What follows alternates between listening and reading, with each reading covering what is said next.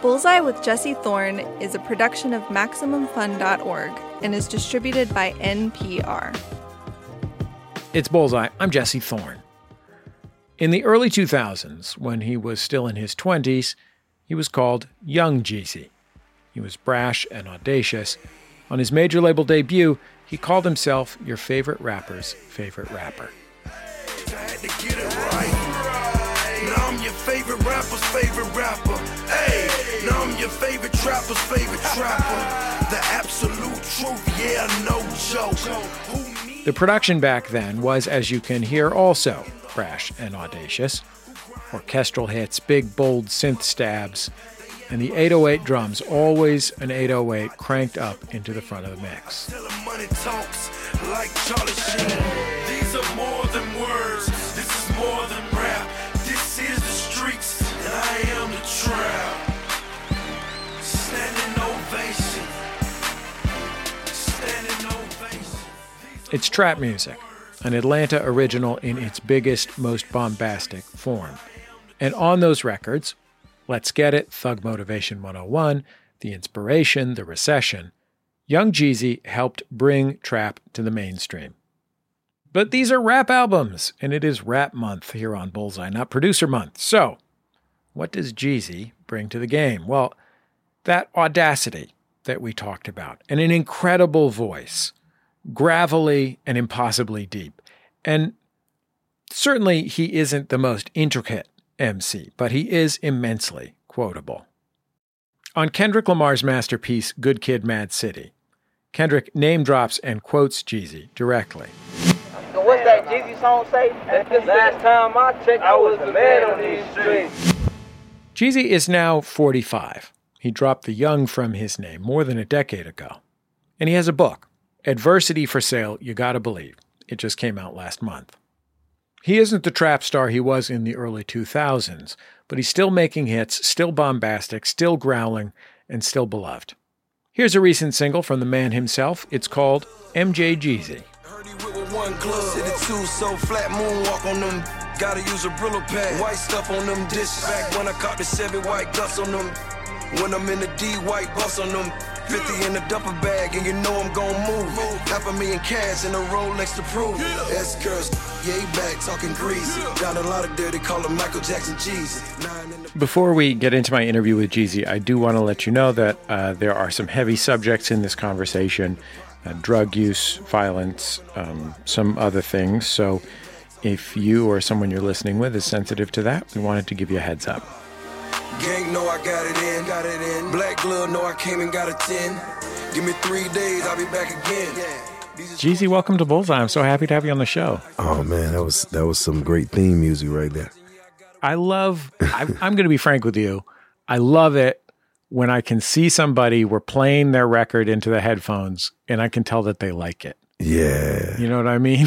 I like it when somebody's vibing with their own music. You know what I mean? Yeah, no, it's a vibe, man. I remember making that record, and it was crazy. I was in Fort Lauderdale because I used to hang down there when I was younger. And when I started to gain some fame in the music business, I remember I went back and at this video shoot, and all these kids kept screaming, Michael Jackson Jeezy. And I'm like, yo, they talking about me? And it became a thing in Fort Lauderdale, Florida. So every time I'm there and people see me out, they just call me Michael Jackson Jeezy. That's good. It's good to have a spring break nickname in Fort Lauderdale. Right. Well, I really enjoyed your book. Thank you for it. Oh, man, I received that, brother. Let's talk a little bit first about your childhood. Your father was in the service. Correct. And a lot of the time he didn't live with your family, or you didn't live with him, but you did live with him for a time when you were little. Yeah, so we lived together until my parents got a divorce. So I lived in Hawaii, I lived in Japan, and a few other places. And when they got a divorce, that's when I went back to South Georgia. How old were you when you lived in Japan? I can't remember the age. I was young, maybe 9, 10, something like that. I came back to South Georgia around the time that I was 13, 14, maybe 15 years old. I can't even, like, on the one hand, I can imagine going to Japan at 9 or 10 in the sense that when you're 9 or 10, you're still figuring out who you are as an independent human being and how the world works. So maybe the fact that the whole world is upside down is not as big of a deal. Right. But on the other hand, you're still figuring out who you are and how the world works. And so the whole world being upside down is a completely gigantic deal. You know what I mean? Well, what it was I was removed from what I knew, which was my comfort zone, family, the neighborhood, grandma's cooking. And I basically was put somewhere that I had to adjust. And what I did was took a lot of the bad habits that I already had and just really went to work there because it was like new territory. And the thing that happened that was significant when my parents got divorced and I had to move back there, and that's why I give praise to my father because he was a good man. He showed us the world before we even knew the world exists. Because when you're in the neighborhood, you're talking about a 10-mile radius. That's your whole world.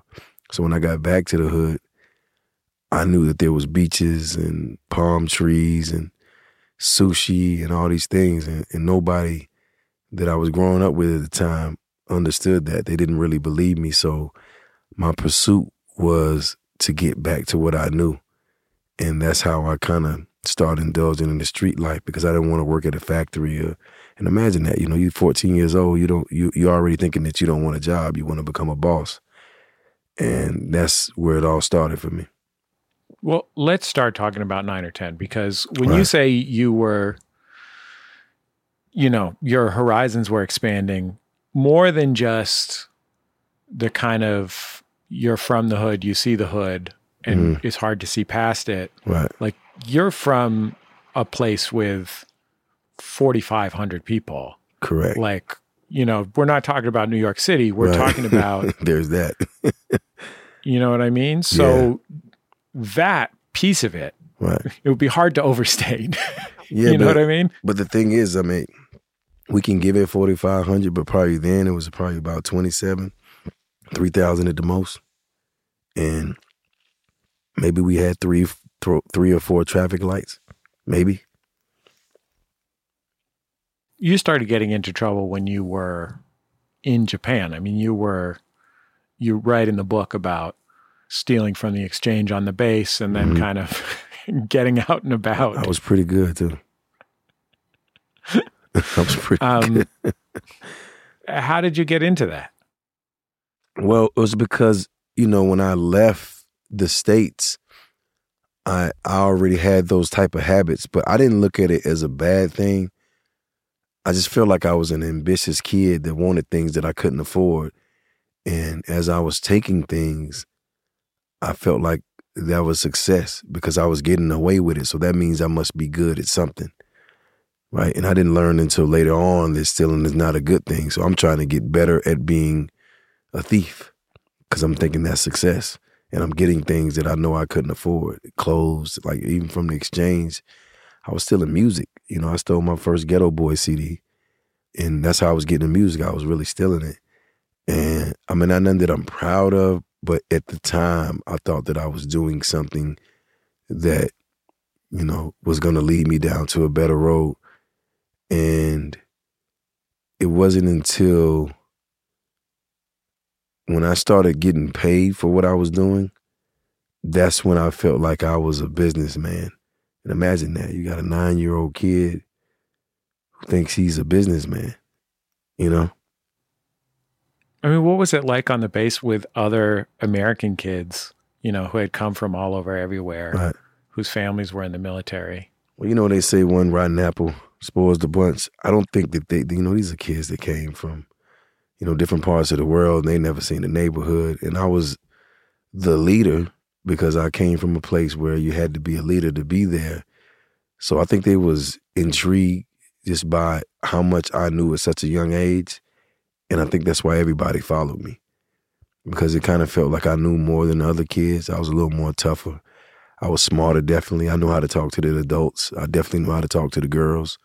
And I just was a natural born leader.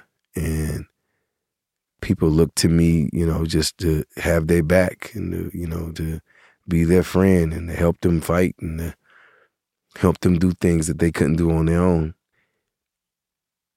You had a friend who half black and half Japanese, a fellow kid. Yeah, Ko. His name was Ko. Did he live on the base or in town? He lived on the base. His mom was Japanese. His dad was black. And so what was it like to go to his house when you're in this sequestered world of the base, right?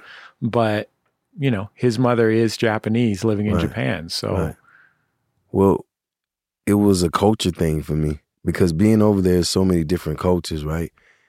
And one thing I say about my dad, he doesn't have a racist bone in his body. So he was just always, you know, encouraging me to go befriend different people. And Cole was just so cool. And when I used to go stay with him at night, because I was to stay with him like every weekend. And his family was like a real family. Like they ate dinner. Like my family didn't do that. Like sit down at 6 o'clock sharp every day. We eating dinner. We telling stories. His dad used to tell stories about like what happened at work, and his mom would just be so interested. You know what I'm saying? We didn't have that. And the one thing they used to do was every time I was there, they would make sushi. So his mom would teach us like how to make, rolls and different things. So I'm learning about sashimi and all these different things. And I'm learning how to eat with chopsticks and all these things. And I was just so fascinated by it. And I loved sushi, right? Ever since then, that was where I really found the love for sushi. And she would teach me how to make it. And I just thought that was so cool, you know? And that came with me a long way. Even when I got back to the hood, I was like, man, ain't no sushi here. Like, you know what I'm saying? It was like the sushi was gone, you know? And that's something I love till this day. Like sushi is one of my favorite things. So when I sit down and I have a sushi meal, I'm like, wow, I remember this came from. But to answer your question, I think they just introduced me to culture. And I had never had someone be so intentional about introducing me to their culture. Were your parents getting along? Oh, that's a good question. My mother was a little spicy. She came from a dysfunctional family. My dad was just, you know, he was a good dude and he just bumped heads a lot, you know, so I would just see that all the time. And then I never forget, I never really understood what went on, but I just remember one day my dad was like, we're going back to the States. You know, me and your mother are not going to be together anymore. And all I knew was my family, my sister and my mom and my dad. Like we was all we had, you know, over there. And we had this life. And then all of a sudden, it wasn't that life anymore. And when we went back to the hood, you know, my mom quickly got back in her natural habitat. So I saw sides of my mother that I'd never seen before. You know what I'm saying? So if you ask me did they get along, I can't say yeah. You know, I feel like we didn't have family traditions. We didn't do anything that made us stronger as a family. Like my mother had her life and things she was into, and my dad had his life, and it was like we was the kids, and that was that. Was your dad in town after you came back, or he was still in the service, right? So he must have Yeah, been he had to go around. back. He was in the service. He still had, some more time to go serve. So he took us back to my grandmother's house, and my mother went to stay with her mother, which is my other grandmother that stayed on the other side of town. And that's how we was rocking for a while. And I remember my mom got this little apartment for a little while, and we was kind of off and on there. And then she found this single wide trailer that was like out on just one of those remote roads. And she wanted to move out there. So me and my sister moved in with her there. And that was around the time that I began to hustle. And I just remember my mom crying and going through so many different things. And I just asked her one day, I was like, Mom, what did it cost to like pay for your house? Like, and she told me $3,500. And I think I had about $5,000 under my mattress at the time because I was hustling and saving money. And then just one day I just came to her and just gave her the $3,500 and paid the trailer off, right? And the crazy thing is like she didn't really ask a lot of questions about the money. You know, and I'm a teenager, and she didn't really ask a lot of questions, but she knew I was up to certain things because at the time she was going through her battling her addiction. And, you know, I would hide stuff in the house and, you know, we would kind of bump heads about it because, you know, she like, get this stuff out of my house. But then on another note, I'm hearing things. So there was just that, you know, and I would never, you know, throw my mother under the bus because I love her, you know, God rest her soul. But we just bump heads because I feel like whatever happened between them, even though I never asked my father, I look so much like my dad, you know. And I'm a junior, I'm a second. So my name is the same as my dad. And I just felt like a lot of her frustrations were being taken out on me, you know what I'm saying? To the fact so much so that we got into an argument one day about school, and she had a 25 caliber little pistol, and she pulled it out and put it in my face, you know what I'm saying? She was just like, yo, you gonna go to school or else? And I just remember that day, I was like, I'm gone. And I went to live with my grandmother. And the thing about my grandmother is, like, she let you do whatever you want. So that was like the recipe for disaster, because now I'm, 12, 13. I don't got to come home in regular hours. So I'm out late night, and then they go from that to now I'm out into the morning.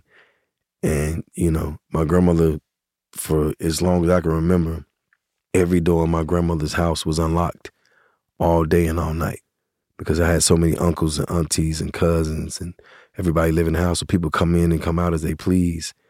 And I was just able to hang out with a free range. Like, I had nobody to tell me, as long as I got up and went to school, which I wasn't really with, but I just did it, nobody ever said anything. And I didn't have a bed at the time, so I slept on the sofa by the front door. So that was my thing. I would come, lay on the sofa for an hour or two, get up and go to school, and, just go through the motions, but not really. And my grandma still loved me unconditionally, so it was just like, I didn't see the wrong in that. Stick around, more Bullseye around the corner from MaximumFun.org and NPR.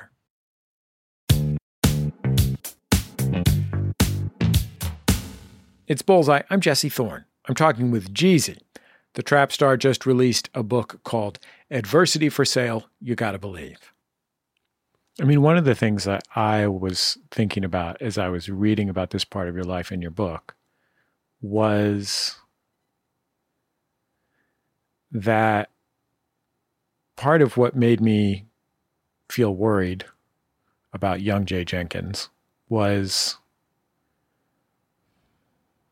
that situation. Not that there wasn't the right, rules or structure or something like that, but that being in that situation meant that a 12-year-old or a 13-year-old was living a kind of parallel and equivalent life to these relatives who were much older, Right. up to and including aunts and uncles who were into adult trouble. Right.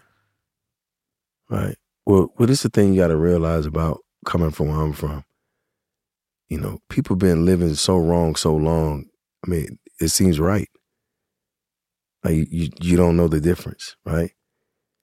And I tell that story about, the first time that one of my friends got killed.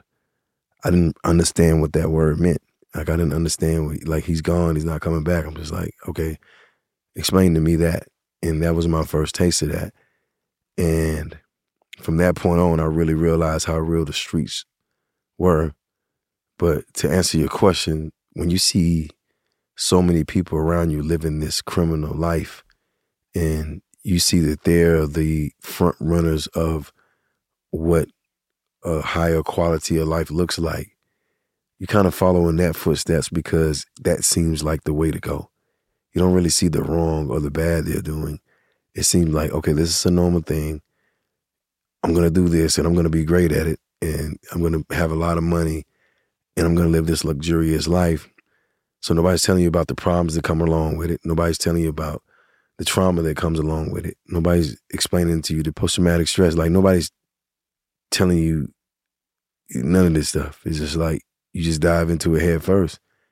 And then you start to realize things. And I remember at a young age, just hanging around my cousins when they used to cook crack, and being there and just being in it, you know what I'm saying? And going to school and having this anxiety and feeling like that I was a functional junkie, felt like that I was addicted, so much so that I picked up a payphone and called a drug hotline to ask them, was I addicted?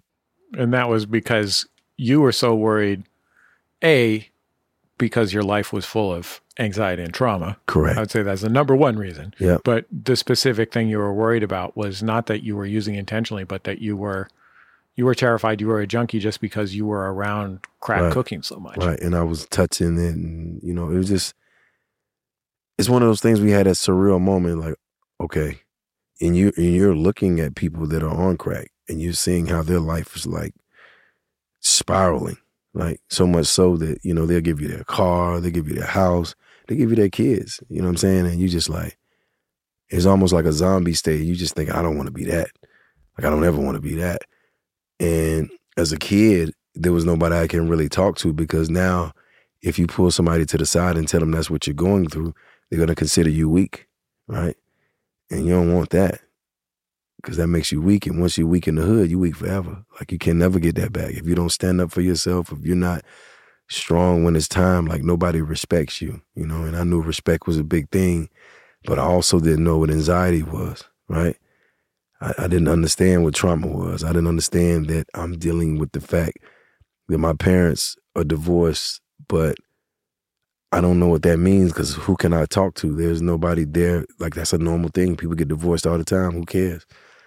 You know, and I'm like, I don't have a family anymore, right? And coming up where we came up at, that's why I feel it's so important with the book, because I got to touch on these things, because these are things that shape my life, you know? And I think that people don't speak enough on what happened, this childhood trauma. I started to realize that it was a lot of things in my adulthood that came from my childhood. You know, I had trust issues like forever. You know what I'm saying? Like, I had trust issues like you wouldn't believe. You know, my mind was, okay, how is this person gonna try to manipulate me? I mean, it could be anybody. It could be the pastor. You know what I'm saying? I'm like, okay, what is he gonna try to do to either hurt, harm, or get over on me?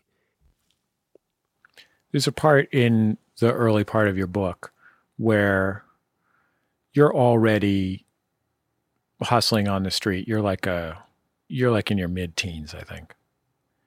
And you're selling crack in a trap where you're from. Right. And there's just a part that really struck me where you said, I know this is hard to believe, but it just hadn't occurred to me that something could go wrong or that this was bad. Right. And the way you put it in the book, I believe you, but right. It is also stunning. You know what I mean? Yeah. I mean, it's stunning when you start to lose. And I don't think that's what a lot of people understand that comes with the street life. The first friend I lost, his name was Marcus Clemens. We call him Marky Mark. And Marky Mark was one of like the first hustlers that I knew. Like, I just go hang around him because he had all the swag. He had all the girls, curly hair. He was just cool. And I was so fascinated by him. And he had me do little things to help him and do all these things. And I remember one day we was at a trap house and he came in, it was cold. So he came in with like one of those big coats on, boots, and he kicked in the door. He was like, yo. And I was like, what's wrong, man? And he kept like, you know, pacing. And he was like, man, they gave me short money. And I'm like, how much they give you? And he said, $8. I said, how much was they supposed to give you? And he said, 10. And I said, okay, but what's the problem? And he told me, my price is my price. And that stuck with me from that day on. Like he said, if you start taking shorts, $2 turned into 2,000, and 2,000 turned into 100,000, and so on and so forth. And I didn't understand that at first, but I understand that now. But Marcus, one day when I was on my way to school, imagine this, you're on your way to school. You know, you're a kid. I'm riding in the car with my auntie, and there's all these police down by where we stand at with him. And I said, well, auntie, what happened? And she's like, oh, yeah, you know, Marcus got killed last night. And I'm like, killed? Okay, cool. Can I go hang with him when I get out of school? She said, no, baby, he's gone. He's never coming back. And I said, well, did he move? She's like, no, baby, he's gone. He will never be back. And I sat there for a minute and I thought about it. I said, well, what happened? And she told me, she said, from what I understand, he argued with someone who was trying to short him money on the deal. And they shot and killed him in the car and pushed him on the side of the road. Now, that was the first time, right? And I didn't understand that. But if you ask me how many people that I've known or I've been affiliated with to this day that I know that I've lost from gun violence or the penitentiary, I would tell you it would be in the high, 5 to 6 of thousands of people. And from that moment that I lost Marcus, I developed this defense mechanism that I just said I wouldn't care no more. Like I would be heartless. And that's how I lived most of my young life to my young adult life until maybe 5 years ago. I didn't know how to connect with my emotions because I didn't have any. You know what I'm saying? Like, they were gone. I was numb and I was going through the motions and I didn't really care about anything or anyone because I didn't know how, right? I could take care of them and make sure they're good, but I didn't know how to connect with them. And it wasn't until a couple of years ago that I really started doing the work on that because I knew something was wrong and I knew something was off. But when you say that, you say you lose thousands of people, like that's equivalent to somebody being in a war, you know? There's only 2 moments in like the whole first act of your book, you know, the first third that are about music. One of them is when you steal that Ghetto Boys tape on the exchange, which, you know, first of all, great choice. Yeah. Not exactly 8-year-old music normally, but I see it, right? The other is, I think it's your cousin who was DJing in his basement. Yeah. Well, in his garage. Yeah. So, like, you know, you've been a huge music star for 20 years now. Yeah. You know what I mean? And those are like the 2 moments in that beginning of your story where it feels like you come to life. And it's not because it's a whole story about how you became great at rapping, because you barely rapped until later. Yeah. But the thing is, like, I knew then, just like I know now, that I loved music, right? And when my cousin let me on those turntables, I felt free. Like I just felt alive. So much so that I would get lost in it. And it was up and until, I don't know what chapter it is, when I was in this boot camp that I chose not to go to this young adult prison. So, you know, my dad and everybody did what they could to get me in this program. And the moment I was in there, I had like this Walkman, you know, they had the little headphones and you can kind of scroll back and forth with the little knob and catch the radio station. And I remember listening to Tupac, So Many Tears and Dear Mama, and he just became my therapist. He became my counsel. You know what I'm saying? He became someone that I would go to when I was going through something or I wanted to figure something out in life. So he was like my podcast before the podcast, right? Because a lot of people just listen to the music to bob their head and, you know, but to me, I was looking for the gems and the knowledge in it. And I felt like Tupac stood for something. And it was so easy for me to listen to him and feel like he was relating to me. And that's when I knew that I heard and felt music differently.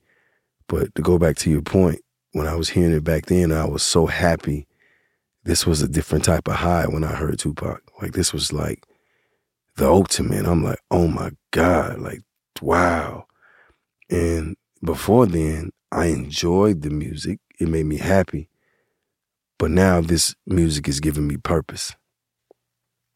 I mean, it makes sense to me that you would connect with Tupac particularly because, you know, if you think of the twin poles of hip hop at the time of Biggie and Pac, like, Right. You know, Biggie rapped a lot more about selling crack than Tupac did. So Right. that's like literally directly relatable. Mm. But like, you know, Biggie's greatest gift as a rapper was his style, like his Right. flow and his elegance, like just incredibly. He painted Gifted, a different. nimble. He painted a more polished picture. And Pac to me was in the slums, and it was so crazy because I would fight like every other day over Tupac and Biggie. Like I would literally fight people.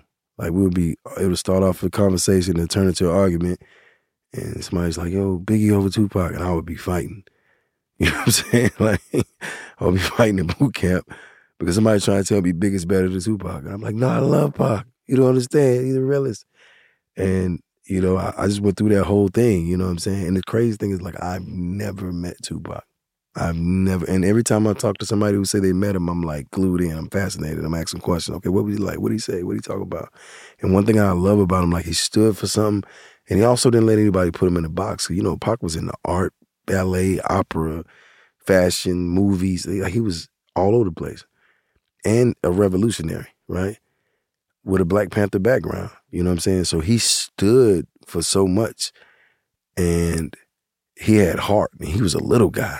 You know, I'm 5'8", you know what I'm saying? So I'm coming from that. And I just felt like we was one of the same. Like, I feel like, man, like, that's how I feel. Most of your early rap origin story in this book is, first of all, it doesn't start until you're like 20-ish or something. Yeah. But it's also mostly about you losing money. Right. Trying to sell records for other people initially, then for yourself. Right, right. Well, the thing about it was I saw Cash Money, and I wasn't an artist.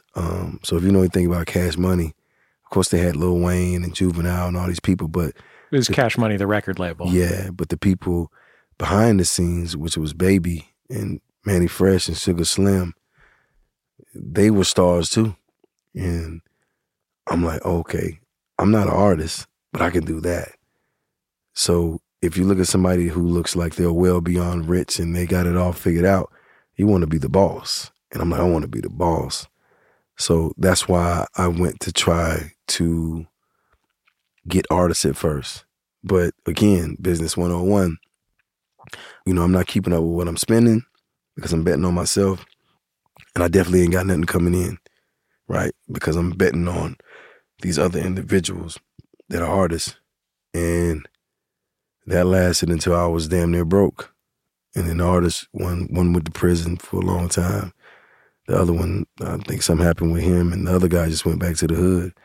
And now I'm sitting here with all this money that we put in the studio, and we got to figure it out. And that's when my man told me, yo, you know what? You should do it. You're living the life anyway. And that's when the star was born. Because before then, I had no interest in being in the forefront. I just wanted to be in the back. You know, and it took me so long to figure that part out because you're talking about somebody who's coming from the streets, who's basically incognito, you know what I'm saying, who basically blends in with his surroundings, and now you're asking me to be the forefront of this. And I'm not good with a lot of attention, if that makes sense. I'm not good when the spotlight is on me. You know, at least I wasn't then. Like, I kind of felt like I should be in the shadows. And now I basically got to be the front runner for this. And I have to figure out how to make songs now because it ain't just about looking the part, and I got to actually make great music. And you weren't really a rapper. I mean, you describe, you just grabbed, what you say is that you made hundreds of songs that sucked. Terrible. Terrible. When did you figure out what, because, you know, even today, and you're still making really good music today, right? Even today, you know, you're not exactly a super lyrical tongue twister. Nah. Your gift lies in that commitment and depth of passion. Like, you know, there's a part in the book where Kanye West cuts your verse from a song and then asks if you can keep your ad libs. Well, I cut his verse from a song. And then he went and used the song. Well, he asked him to use the song. So I gave Kanye a record that he was supposed to get on with me and T.I. And he asked me who produced the record, which was this producer named DJ Toomp, which was one of T.I.'s producers. So he contacted Toomp. He's like, yo, give me his number. So I give him Toomp's number. He calls Toomp and gets the files. And there's what Kanye does. He changes the whole sonics of the song and sends me the verse back, and it doesn't sound like the rest of the song. And I go, Kanye, I can't use this. I got to turn my album in tomorrow. It's not going to work. And he's like, all right, cool. And he contacts me about maybe 6 months later. He's like, yo, come by the studio. You in L.A.? So I went to the studio, and he goes, yo, you remember that song you asked me to do? And he pressed play. And it was, wait till I get my money right. Forget where I came from. Wait till I get my money right. Then you can't tell me nothing right. Excuse me. And I was like, oh, wow. Okay, you finished it. And then he looks at me, he goes, hey, you mind if I keep your ad-libs on it? And I'm like, actually, I don't. You know, it's all good. And that's why I know Kanye's a genius, because he knew how that would affect the culture. Because my ad-libs was like the biggest part of my music at the time. It wasn't even what I was saying. It was like how I was putting it together. So that's the thing that I want to ask you, right? Is at what point did you figure out that the thing that you were bringing to the music that other people couldn't replicate was that commitment to a specific depth of feeling? Right. Well, the thing about it is I put my pain in the music. You know what I'm saying? It was a sense of urgency there because that's how I was really living. That's what I was really going through. So I felt like the realer I was on the records, the more people would relate, which was true. And the pain that I was putting on the records was helping me through the pain that I was going through. And I didn't realize that, you know, at the time when I was writing these records, I was letting my pain bleed onto these tracks. And people felt that because they knew it was authentic, right? They knew it was real because of all the things that was going on around me and all the whispers and everybody's talking about, you know, what they know about me. And again, you know, going back to Tupac, that's how I was able to relate to people through my pain. Now, the style that I was doing was so unorthodox because I never was taught how to record. So I would rap in cadences, like, because that's all I knew, right? And what changed the game was when I would be rapping in cadences, I'm like, it'll be a gap there. And I'm like, okay, I got to put something there that ties this all together. And that's when the ad-libs was born for me. Because I would answer myself back on what I just said, and it would sound like that was my intentions. And it was almost like I was hyping myself up as I went on. And that was my secret sauce. You know how they say Chick-fil-A got its secret sauce and everybody, that was my secret sauce because once I put it together, my voice and everything I said was the last instrument on the track. So I would use my voice as an instrument. And they, you know what they say, it ain't what you say, is how you say it. And my key to it was simplicity. If you're sitting in a car, or you sitting at your trap, or you sitting at your job, or you sitting at your school, this is going to be so simple for you. It's ABC. Like, you can get to the point, you can understand what I'm saying. You don't got to even think about this. You just got to feel this with me. And that was my end. I was able to say things that people relate to because they knew it to be true, but they also knew it to be, and this was the key part, lingo. It was like I was so used to talking on the phone, right, and talking in code. I knew all the codes. So if you're talking in code to street people, they know the codes. The radio stations don't know the code. If I'm telling somebody if it's taking too long to lock up, bring it back, you was short anyway, bring a stack, you probably don't know what that means. But I guarantee you, if you take that to some of your homies in Oakland or wherever you at, or in the Bay, they're going to be like, oh yeah, he talking about this, that, and other. So it was like a unspoken code that people knew, and I was able to put that on the music, and the streets was able to decode it. So it was like our own spoken language, right? And that's what made it so unique. We'll wrap up with Jeezy in just a minute. After the break, when does he go to bed? 10, 11, 8? We'll have the answer and more about his sleep routine, but only if you stay tuned to Public Radio's #1 source for the sleep routines of rappers, Bullseye, from MaximumFun.org and NPR. Hi, I'm Jesse Thorne, the founder of Maximum Fun, and I have a special announcement. I'm no longer embarrassed by my brother and me. You know, for years, each new episode of this supposed advice show was a fresh insult, a depraved jumble of erection jokes, ghost humor, and frankly, this is for the best, very little actionable advice. But now, as they enter their twilight years, I'm as surprised as anyone to admit that it's gotten kind of good.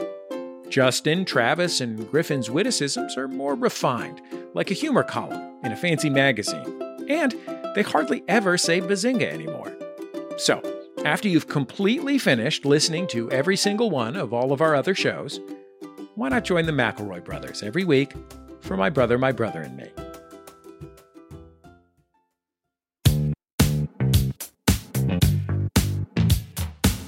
Welcome back to Bullseye. I'm Jesse Thorne. My guest is Jeezy, who was once known as Young Jeezy. He's an Atlanta rapper who, alongside T.I. and Gucci Mane, helped bring trap music into the mainstream. He has a new book. It's called Adversity for Sale. You gotta believe. Let's get back into our conversation. You've had these very high-profile beefs in your career. Right. And as I've read about them recently, one of the things that it seems like you're most proud of is that they were resolved. Right. And what I was thinking about them is the reactivity that can come with post-traumatic stress. Yeah. That, one of the things that you write about late in the book is how important it is to stop and reset. Right. And that's something that can be really hard when you're dealing with a trauma response. Right. And I wonder when you came to that realization that that was part of what was going on with you. Well, if I'm honest, it was seeing this generation, just the rate that they were dying, right? And I know a lot of my stance on things was what I learned from Biggie and Tupac. And if you really look at it, they're both not here anymore. And they died young, just as a lot of these cats in this game. And I was blessed to see the other side of that. And again, as I continued to work on myself, I started to understand about healing my post-traumatic stress and healing my traumas and my wounds. And also in the same breath started to understand what conflict resolution was, right? Because where I'm from, if you step on somebody's shoes, they might kill you. Where I'm from, if you say the wrong word or say the wrong thing, you're not going home that night unless you're going in the box, right? And that's the norm. And we normalize that. And what I learned with conflict resolution and just healing is that there's always a peaceful resolution. Not that I'm this saint, I'm just this guy who just I'm still a lion. Like you can't take that out. Like just your daddy's a soldier. You can't take that out of him. But what I learned is, if I can save some lives, that's what's going to help me sleep better at night, because I've seen so much murder and mayhem that gave me nightmares for most of my life. So this part of my life and this half of my life is pouring into my culture and also letting them know that it's okay to work some things out. And we as a country have had plenty of wars with people, and we've lost soldiers on both sides. But at some point, there has to be a conflict resolution for life to go on. You see what I'm saying? Like we've been to war with many nations. One of the greatest challenges, I know that for me, as a child of somebody with PTSD, right. I speak to my own experience, right? Like I was lucky in many ways. My father worked really hard on himself and, was not violent. I commend him on that. It's not easy. But, his PTSD was severe. And one of the things that I didn't really think of as being a thing until I was a grown-up right. was the extent to which I just believed that all conflict was catastrophic. Right. Because I couldn't depend upon resolution to conflict because of the trauma. It went from 0 to 10. So right. It was at 10. There was no reasoning. It was all lizard brain, fight or flight immediately, right? So even with my wife that I've been with for 20 whatever years, and I love it, we get along great. For sure. Thank you. Like if we had conflict, I'd be like, uh-oh, I guess we're getting a divorce. Right. You know what I mean? It's the first thing that comes to mind.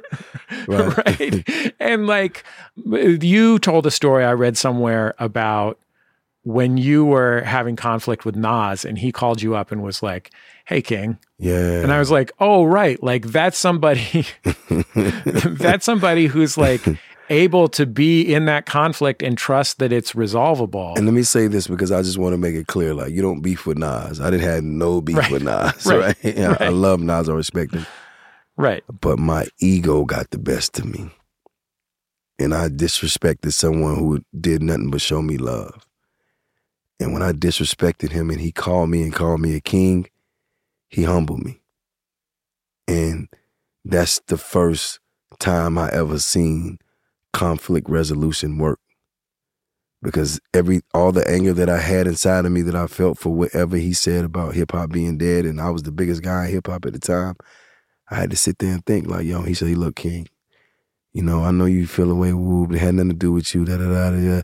And he's just talking to me like a human being. It was no loud tone. It was calm, cool voice. And when I hung the phone, I said, damn, man, I got a whole nother respect for this guy. And when I called him to get on My President is Black, he carried the same energy. And for me, that was something that I wanted to learn, right? Because I was ready to jump off the building. You know what I'm saying?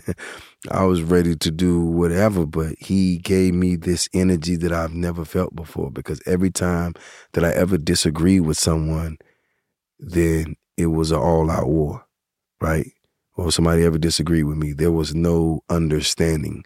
There was no conversation. I didn't even think to call someone that I had an issue with and say, hey, look, you know, that wasn't my intentions. I wasn't, you know, that ain't what I wanted to come out of this. And that was a big lesson for me. Can I ask you a very literal question? For sure. Do you sleep through the night? I do now. I sleep, man. Let me tell you something. I got a 9 o'clock bedtime, man. You know what I'm saying? I'm like 9:30, 10 o'clock is over because I want to be up at 5 o'clock in the morning. But my sleep now is so peaceful. I'm the type of dude to go to sleep to white noise. You know what I'm saying? Like I'm in that much peace. But maybe 7 years ago, I couldn't say that. I barely even slept. You know, I'd probably get an hour in and keep it going. But these days, where my heart's at, where my soul is at, I'm at peace. Like, it doesn't even matter. Like, the only reason I'm sharing, and I'm going to be honest with you, like, the questions you asking, I would never answer this over a Zoom call. You know what I'm saying? Because I'm like, you know what I'm saying? It's like, oh my God, like, he's trying to send me to prison, but I'm just so much at peace. It doesn't even matter anymore. Like, I'm just pouring into people. I'm leaning in, and I'm explaining that to people. Like, there is a side of life where you can be at peace. You can just go to sleep. Your mind can rest. It's just like, you know, people don't believe that. I get up every morning, I'm meditating 30, 40 minutes anyway. You know what I'm saying? I'm taking 10, 15 minutes to think about the things that I'm grateful for. Then I got to pray, and then I start my day. Jeezy, I'm very grateful for your time. Thank you for sure. talking to me. For sure. Jeezy. His new book is called Adversity for Sale. You gotta believe it's a New York Times bestseller. And frankly, it is really fascinating and incredible story. Very well told. It's really a great read.